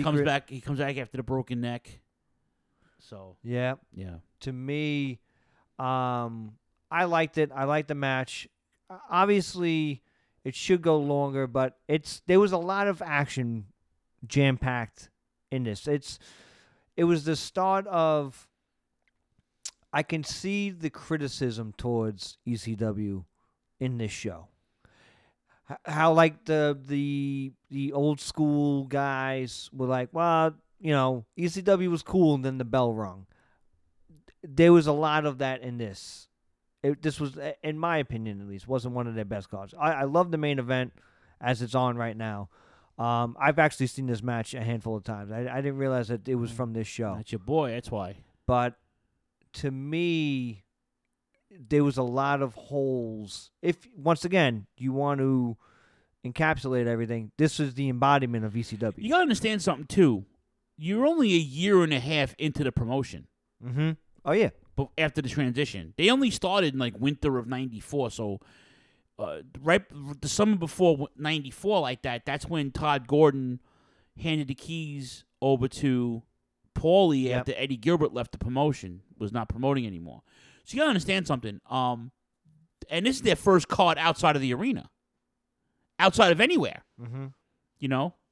Augie, leave Uncle Jay alone. Jesus. So, yeah. Alfonso slaps Koji. Taz shoves him. Nakagawa slaps Taz. That was a mistake. Taz suplexes him gives him a couple suplexes on his head. Well, that's what I'm saying. Like just once again, just using hindsight, why not have the match be a little bit longer in the sense of, showcase Taz. We know who Taz is. He was a Tasmaniac here. But showcase him a little bit more. But also in the same sense, you want to push him as this machine. So I can see both sides of the booking. But me personally, have the match go a little bit longer. So Koji tries to knock Taz off his feet. Doesn't happen. Taz gives him a dangerous half Nelson. Almost like a botchamania, which is rare for Taz. And then puts Koji in the Taz Michin, you know it as the judo choke or the Kata Hajime. Yeah, I can never ever say that. Kata Hajime. Kata Hajime. You got it. You got it. Took me a couple of tries before when I first started hearing that. So after the match, Taz still holds on to it. Then Alfonso grabs the mic, threatens to stay in the ring all night long. Yeah. no one in New York can beat Taz. Taz takes the mic, insults the fan, tells him he makes more money in one night than they do in a month. Then he tells him to fuck off. So, all right.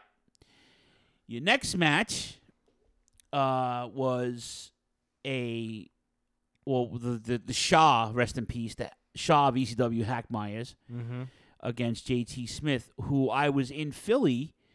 My first card in Philly, JT Smith took one of the worst bumps I've ever seen live.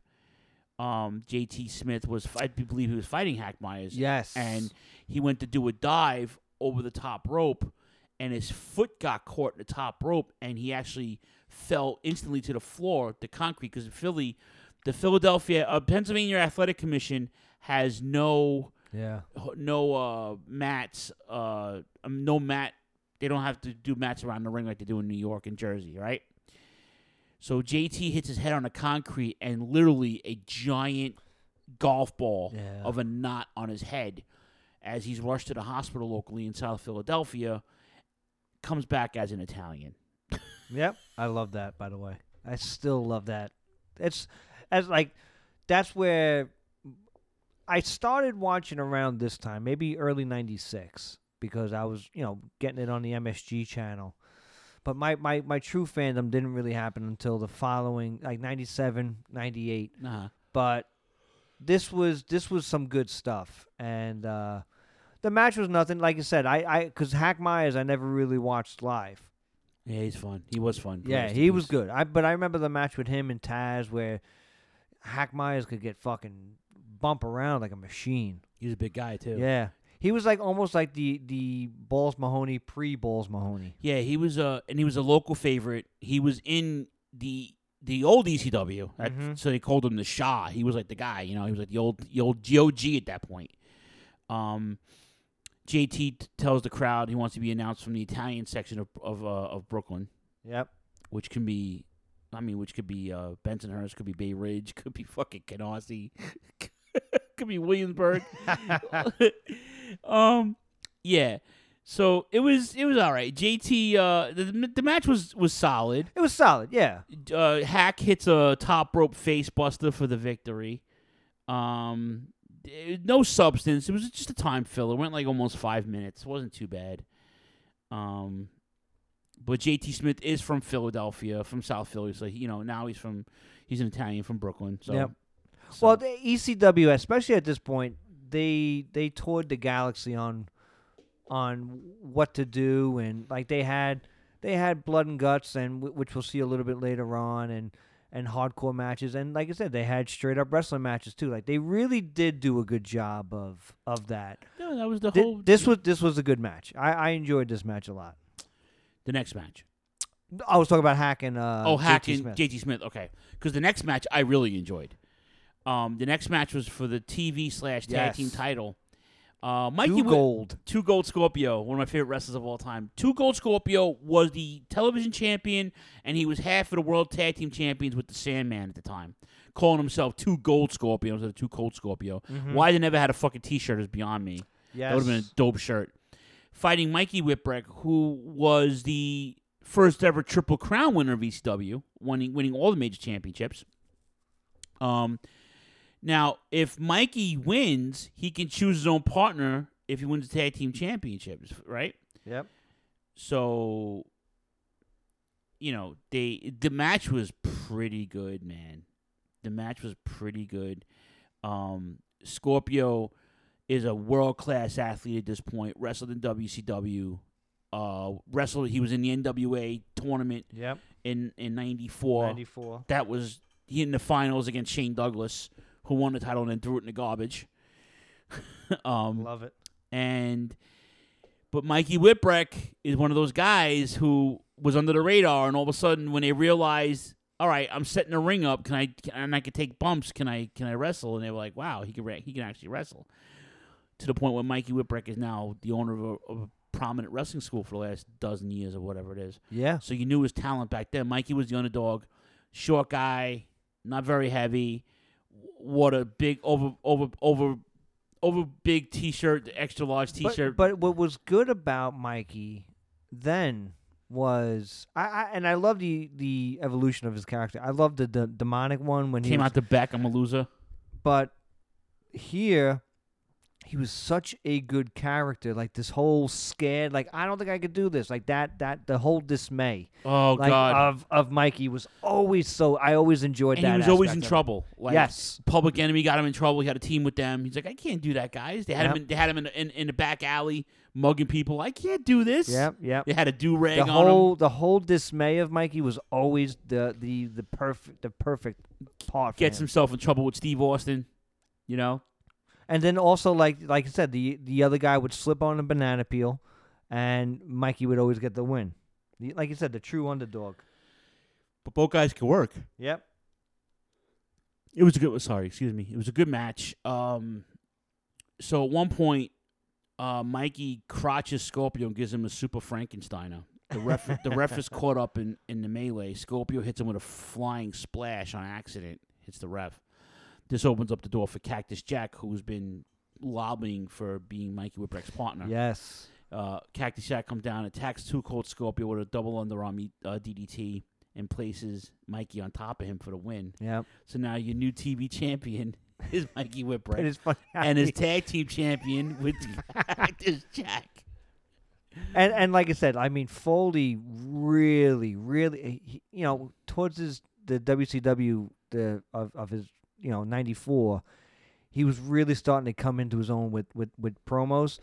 ECW, he just found a whole new level. Cactus lifts him up, hugs him. Mikey's confused as shit, and Mikey's dismay is always, like Jay said, always the underdog, always getting himself jammed up. But anyway, that was just a fun moment. Yeah, one of my favorite Jack promos is he mentions not the Kane Dewey one, the other one with his uncle gets attacked in a shark accident. You know what happens to Uncle so and so. But he was so mesmerized, and I know why part of the allure of why Jay likes him so much. I think Jack's promos was so good that they were almost forced to utilize him in that role all the fucking time. Every time he was in a feud, whether it was with Mikey, or Sandman, Sabu, Raven, Tommy Dreamer, the whole thing with Eric Bischoff, Uncle Eric, with the oh my God, when he had left, and they were like, I was at the arena when he was leaving, and he had like the shirt, and it was like the fan, they wanted to boo him so bad for him going to Vince, but it was like they couldn't.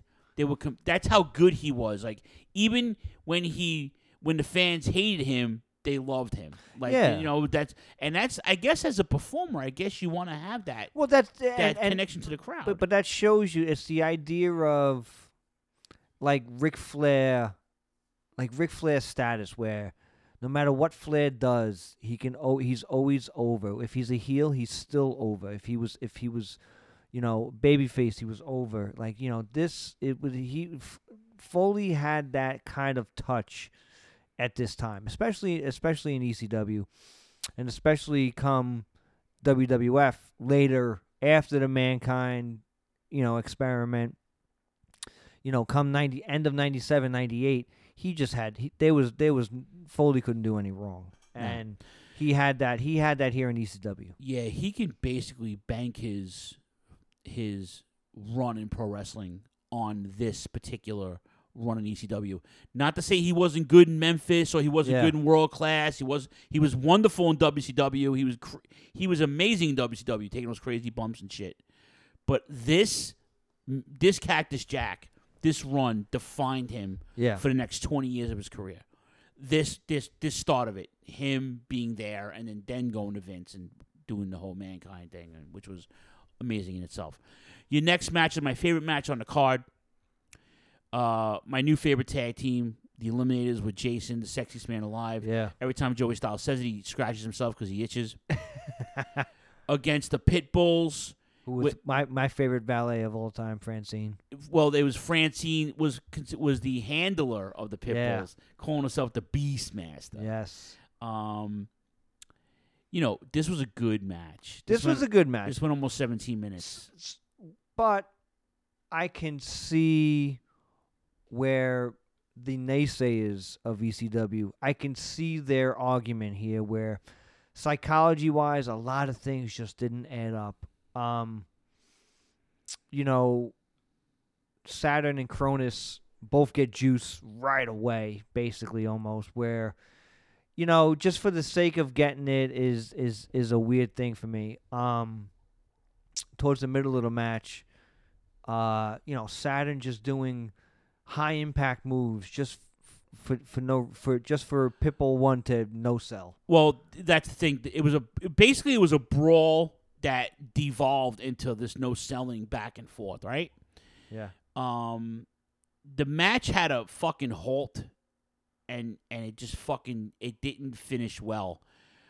But my love, I love both teams, and this wasn't. And I was telling Jay, this wasn't their best match against each other. No, oh yeah, they had just started their run with these guys. The no selling continues. The Pitbulls get a super bomb. Jason distracts the ref, right? Yeah. This causes Francine to attack Jason. Yep. That distracts Pitbull number 1. And then the Eliminators hit total elimination for the win. But I tell you, at 16-13. And we said it, because, curtain pulled back. I didn't finish watching the throwback this week. But we were watching the Eliminators match, and Saturn, a lot of this stuff, it depends on who you listen to and who talks and goes, well, I was held down for such and such reason. I don't think Saturn was held down for any other reason other than timing. I think it's just timing. He was just as talented as, and I'm just using the Radicals as an example because they all came in. He was just as talented. Any one of those 4 guys, Malenko, Guerrero, Benoit, Saturn, you could interchange as an order 1 through 4. They were that good on any given day. I think Saturn's thing was it just comes down to timing and choices. I think, personal demons, obviously, I'm not going to cast blame on that. It killed his partner. Cronus was a natural athlete. Yes, and he didn't have to work at it at all. But could you imagine if he would have applied himself in the sense of and I'm just going to go aesthetically in the sense of the gym and took care of himself. Obviously behind the scenes, more so important. We'd still be talking about him to this day. I'm going to get some shit for this. I think I say that once every podcast. Show, yeah. I'm going to get some shit for this, but I'm going to go on record and say that if the Eliminators stayed a team, they would have been more successful than the Dudleys. Yeah. Yeah, I agree. Not taking nothing away from it. Not because I don't like the Dudleys. I agree. I always give them their due because they were good. I just didn't like them. But if the Eliminators stayed the course, they would have been the best. They would have been in those fucking ladder matches with Edge and Christian and the Hardy Boys. You know what I'm saying? Mm-hmm. They would have been multiple time ECW Tag Team Champions. They would have been WCW Tag Team Champions. They would have made the run. Literally. They wouldn't have been the Radicals. Yeah, you know that. All those guys would make the jump, but not as a team. And that's the idea about it. And like you said, maybe it would have been obviously the matches in between you could have had with Saturn and Cronus because they would have been an ultimate breakup at some point, perhaps. I'd like to see how that would have gone, but Saturn definitely does not get enough credit in the history of wrestling because he was just so naturally good in that ring, and he looked like a beast in this match. Whether it was chemically enhanced or not, whatever the case may be, but he was so good, and like I said, unfortunately, this wasn't one of their best matches they had, but it was good, and I don't know if that was because of chemistry between the Pitbulls, and I'm not the biggest Pitbulls fan. Gary Wolf, the storyline with him and Shane was just fucking so good. Oh, when he broke his neck? that was that so was for the TV title. good. Yeah. But like I said, to me, this wasn't the best.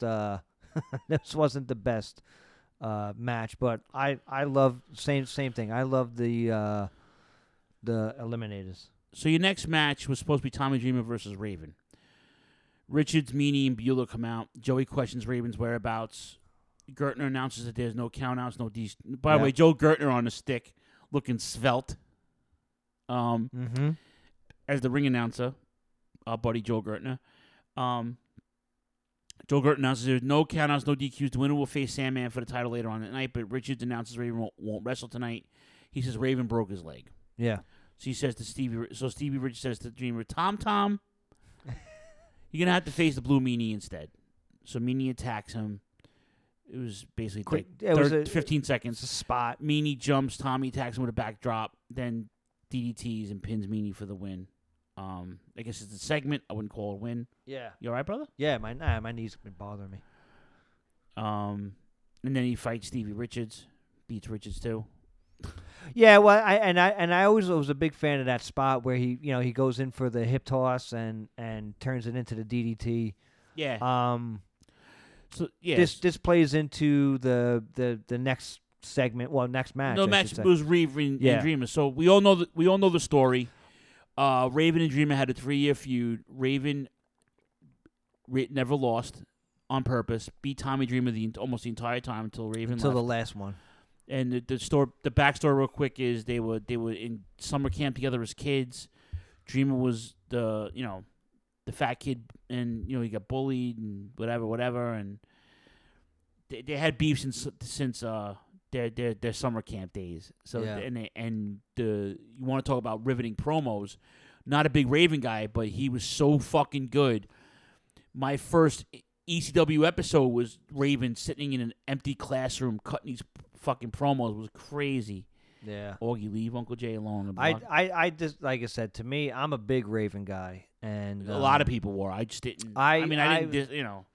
And like I said, his storylines, his storyline with Tommy Dreamer, often overlooked as far as storytelling. And like I said, Raven is without a doubt ECW's greatest creation, Paulie's greatest creation. Yep. And because he was, and it fell right into kind of like that the time, I don't want to say Outcast at this point, 95, 96 were a thing of pop culture, but they were out there. Like you had different groups, and you just basically emphasizing what that is. And for first off, Raven's choice of garments is just right up my alley. His shirts were awesome. Yeah, he had a bunch of shirts. There was a couple in particular I liked. He had the Blue Oyster Cult shirts. Yep. Ministry, which he used in tonight's throwback. Skid Row. Yep. He used there's a few of them. He had a Motorhead one. I think at one point he had a cool, and even like him and Steve Richards would swap T-shirts probably. Yeah. But the match was good. Cheese graters involved as always. Yeah, and it looked like a shoot cheese grater spot because I was trying to find it, and yeah. I mean, these matches were not. They were old hat. They would end. They would start the same way and end the same way. Yeah.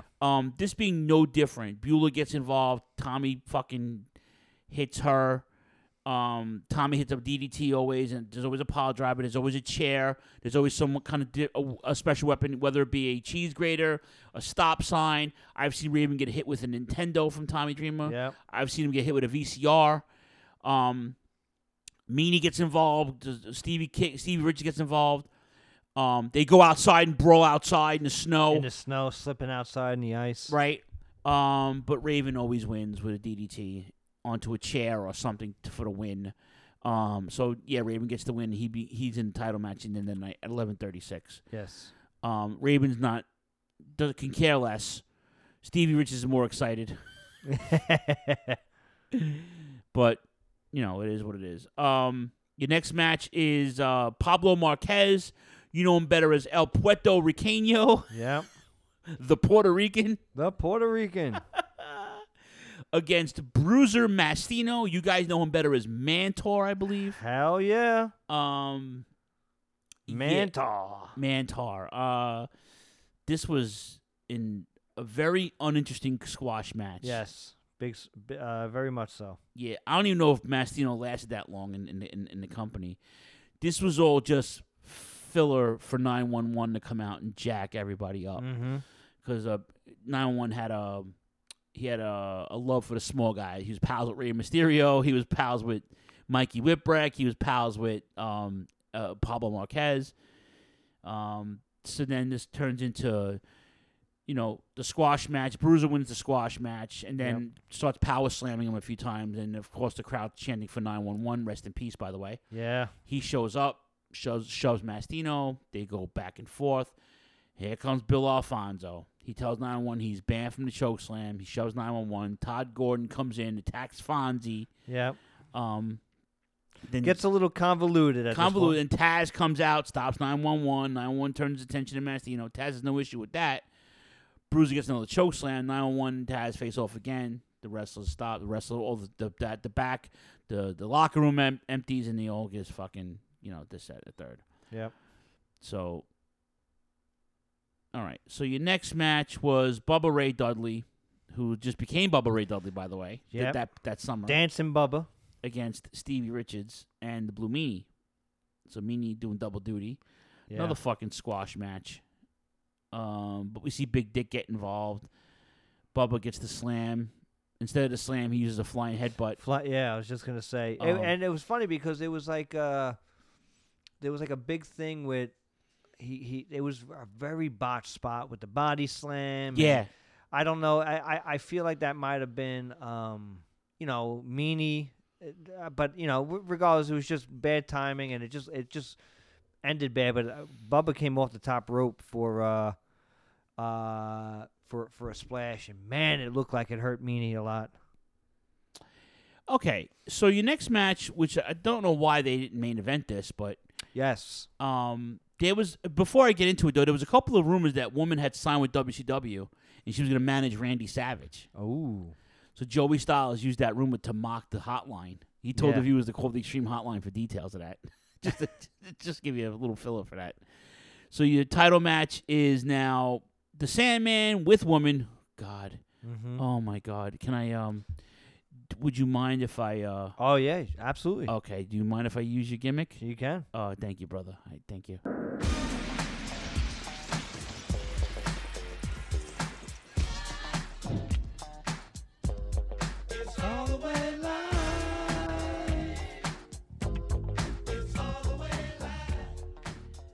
Nancy Sullivan, Benoit, whatever. She wasn't Benoit yet, I don't think.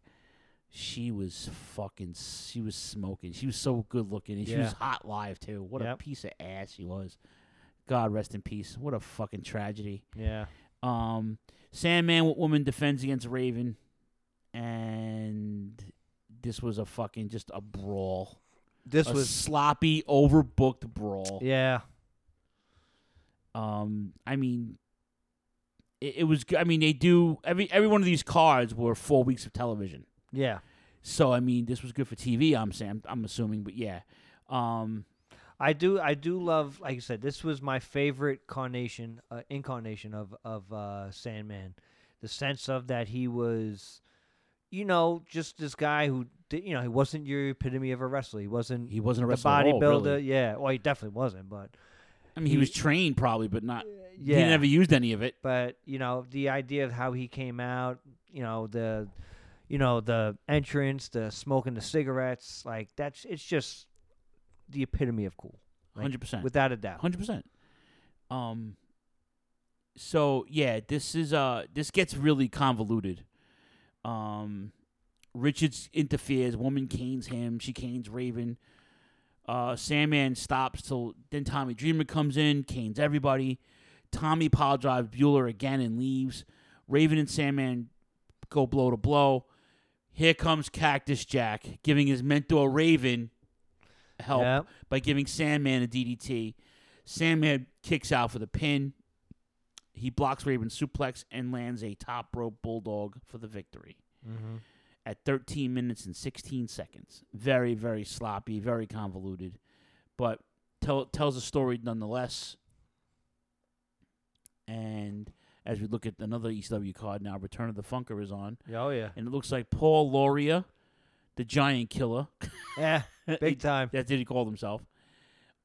With Jason against Hack Myers and Mikey Whipwreck. Mikey Whipwreck there. Okay. I think I was at this card, actually. All right. Your next match, at the time, the Gangsters were my favorite. I'm sorry, Public Enemy was my favorite. The Gangsters had just invaded that summer, coming from Smoky Mountain. This was a great one about fucking feuds. Yeah. You know? The original, here's some notes. They originally booked this as Public Enemy versus the Heavenly Bodies. Raven hired the Bodies to take out his friends, which included Public Enemy. Dr. Tom Pritchard went to WWF instead. So, you know, Joey Styles says Pritchard totally flipped. Get it? Yep. So, and that was one good thing too about this time. Like, you can catch it now. At this time, Styles was excellent by himself, but he can always throw a shot in there that was completely, you know, back page. Like, you wouldn't understand. I'm going to go on record and say, outside of Gordon Soley, Joey Styles is the only solo commentator that was big time better than Ross did it by himself. Not okay. All the guys can do it by themselves, but they're not as good as fucking Augie makes his home now next to Uncle Jay. Oh, yeah. Oh yeah, that's it next to Uncle Jay. So this was a fucking PS6 brawl. These guys did not like each other at all. And now we know why, because when you hear New Jack and whatever, it was, you know, the tables don't break at one point. Rocco Rock does a moonsault. The tables don't break. Mustafa recovers it. New Jack brawls a grunge while Mustafa puts Rocco through a table. I'm sorry, New Jack brawls with grunge, and then Mustafa puts Rocco through the table. That breaks finally. Public Enemy come back with frying pans. Yeah. They hit the drive-by, which is their finisher. New Jack distracts the ref. Rocco complains, and then New Jack hits Rocco Rock with a chair, and then Mustafa rolls him up for the win. This was mindless brawling. Yeah. I mean, this was another one, like you said, this was big ECW stuff, like where the tag team match, not much of a match as much as it just goes, just craziness, Donnybrook. What made it worse is what you don't hear, because I was there, after the match, the fans shout at Public Enemy, "You sold out," because they had signed with WCW. Yep. And then they chanted, "Please don't go." Yeah. And then the next match is Sabu versus Cactus Jack. Cactus brings in Pee Wee Moore as a referee and tries to make this a Olympic style rules match. 911 chokeslams Pee Wee and says, "No, this is not," and he becomes a referee. In this match, I think it was it a Foley DVD? But they had it, you know, after WWF bought the company. They showed this match, and you know, it wasn't the first encounter between them two. Oh no! But you know, I love the. Where else do you go when ECW, the pendulum's swinging, where everything is hardcore, super hardcore? Where else do you go? Well, you go down to plain old wrestling, like the idea of like Foley coming out with the chair. And he would set up the chair in the middle of the ring, and the fans would stop and think it's this big chair spot, and he would sit in it and give a rear chin lock. Like, it's just great storytelling by Foley. He tried starting it off this way, and like you said, it went the complete opposite. This wasn't their best encounter. No. In my opinion. The what do you call it? The barbed wire. The barbed wire match they had was really good. Yeah. Well, actually, he had a few between him and Sandman and Sabu. That was another good one. Oh yeah. my God! All right, so real quick, Sabu grabs a chair. Of course, Cactus regroups. He flusters Jack with a moonsault, a plancha, a leg drop, a springboard wheel kick. Yeah. Cactus elbows Sabu, bounces off the chair. At one point, Jack lands a double DDT, one of the best double arm DDTs in the business, onto a chair, but never to get to 3 count on that. Jack even used the chair to do a cactus elbow to bang bang. Yep. He bites Sabu at one point. I don't know if you noticed that. He bites him, hits a clothesline, nooses him. Sabu he keeps attacking him, hurts himself a few times. It's Sabu. Landing on the rails, the tables, the fucking chairs. They're ridiculous. Puts Jack to a table. And then Sabu uses the more chair-assisted offense to his own detriment, as always. And he nails an atomic Arabian facebuster, but Cactus kicks out of that. Cactus tries to slam Sabu, but Sabu hooks the ropes and falls on him for the pin at 12 minutes and 59 seconds. Mm-hmm. He probably hurt himself more than his opponent. Well, and like you said, because it looked like... I mean, I think Foley was just doing a really good job of selling, but it did look pretty stiff, the Arabian facebuster on the chair. It did look brutal, but God, you look at Foley then, and such a physically not imposing. Once again, wasn't a body guy, but man, the inside those ropes. I'm sorry. There was nobody that could tell a better story. Once again, I'm super impartial to Mick Foley. I think these days he's a little bit more outspoken than I probably would like to hear Foley sometimes.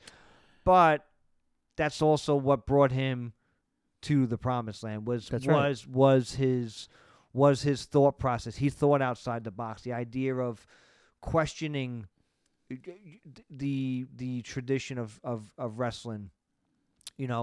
People telling them, you're a glorified stuntman, you're jumping off the ring, but the idea is he was telling the story with his body, and it was a great.